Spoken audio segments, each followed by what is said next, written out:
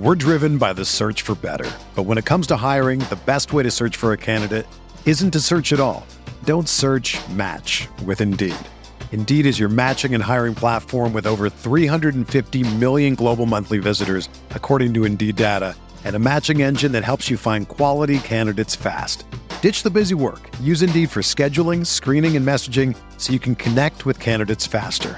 Leveraging over 140 million qualifications and preferences every day, Indeed's matching engine is constantly learning from your preferences, so the more you use Indeed, the better it gets. Join more than 3.5 million businesses worldwide that use Indeed to hire great talent fast. And listeners of this show will get a $75 sponsored job credit to get your jobs more visibility at Indeed.com/Blue Wire. Just go to Indeed.com/Blue Wire right now and support our show by saying that you heard about Indeed on this podcast. That's Indeed.com/Blue Wire. Terms and conditions apply. Need to hire? You need Indeed. Support for this podcast comes from U.S. Bank. When it's time for a new credit card, the best ones do way more than just buy stuff.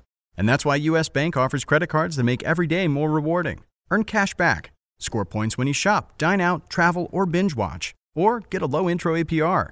U.S. Bank credit cards were designed to fit your lifestyle. So make every day more rewarding and check out usbank.com/credit card.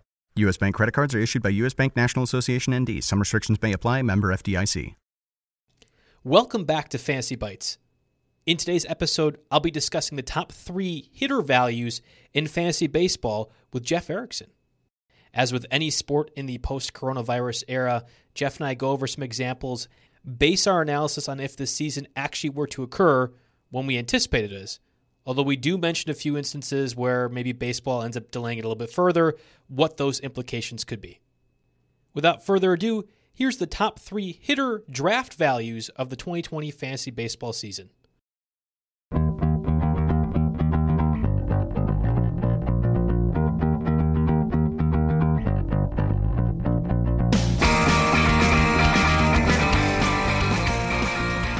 Number 3. So what do you have at number 3? So my number 3 undervalued hitter is the White Sox, Edwin Encarnacion, an old favorite of mine. I've had him many years. I'm a Reds fan. I grew up watching him as he's coming up through the system. I got to admit, when they traded him for Scott Rowland, I was happy to get Scott Rowland. But after you see what he did with the Blue Jays and then with other teams since Cleveland and the Yankees and Mariners last year, and now hopefully the White Sox this year, I was like, oh, man, we missed out on a really nice career. But, the thing about Edwin Encarnacion is you're not getting him for your defense. You're getting him for one thing, and that's for power. The last 8 years, he's had 30 or more homers with a floor of 32 homers. He's a guy that you're getting as first base 18, picked number 169 overall in the NFBC across all their drafts with their ADP. And you're getting it at a position that surprisingly isn't as deep as you might think, Joe.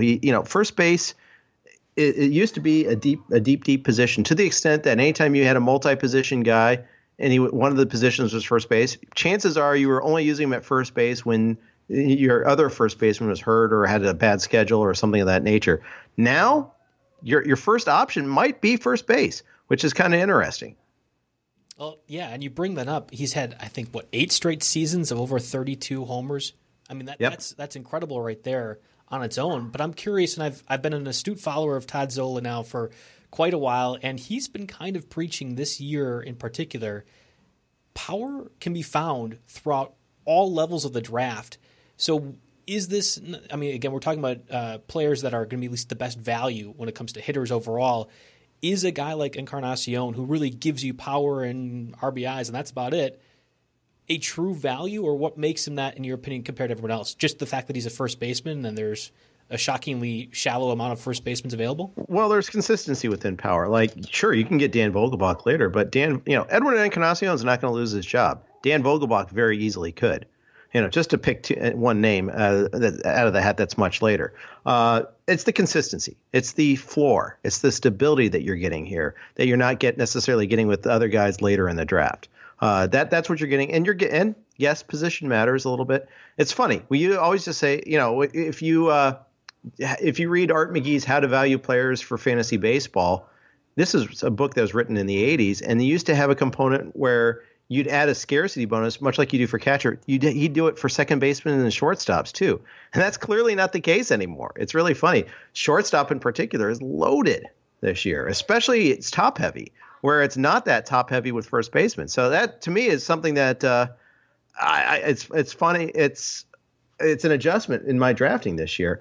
So that's I think the difference there. You look at just to look at some of the others of the position. Unfortunately, with Trey Mancini, we don't know when we're going to get him back. So that's one less guy also that's available at the position too. Other guys below him, I don't feel as comfortable with the playing time situation.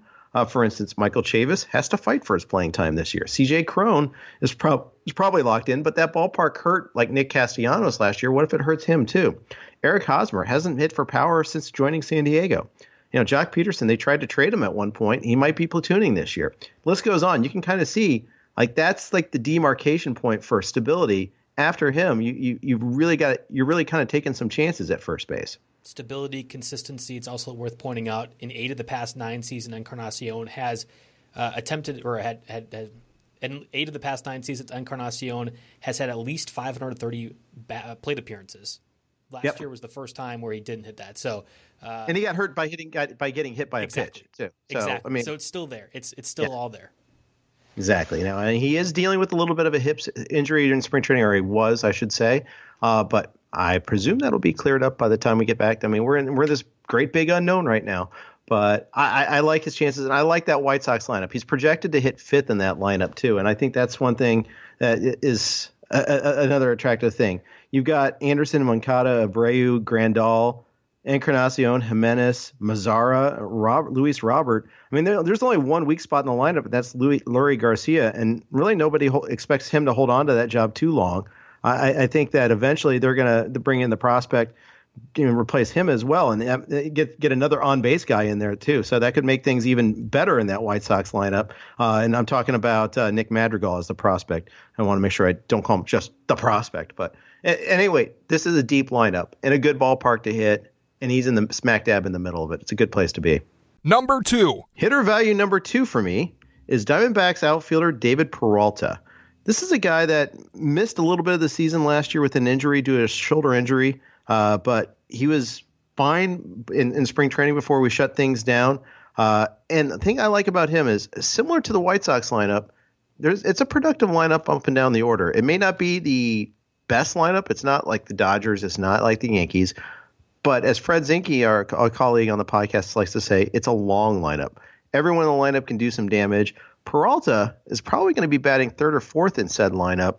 That's a great place to be. He's going to get all sorts of counting stats. And the thing about Peralta is he usually gives you a pretty decent batting average every single season. If you look at his 6 years with the Diamondbacks, he had one down year in terms of batting average. That was in 2016. That was an injury-racked season where he only played 48 games, hit 251 that year.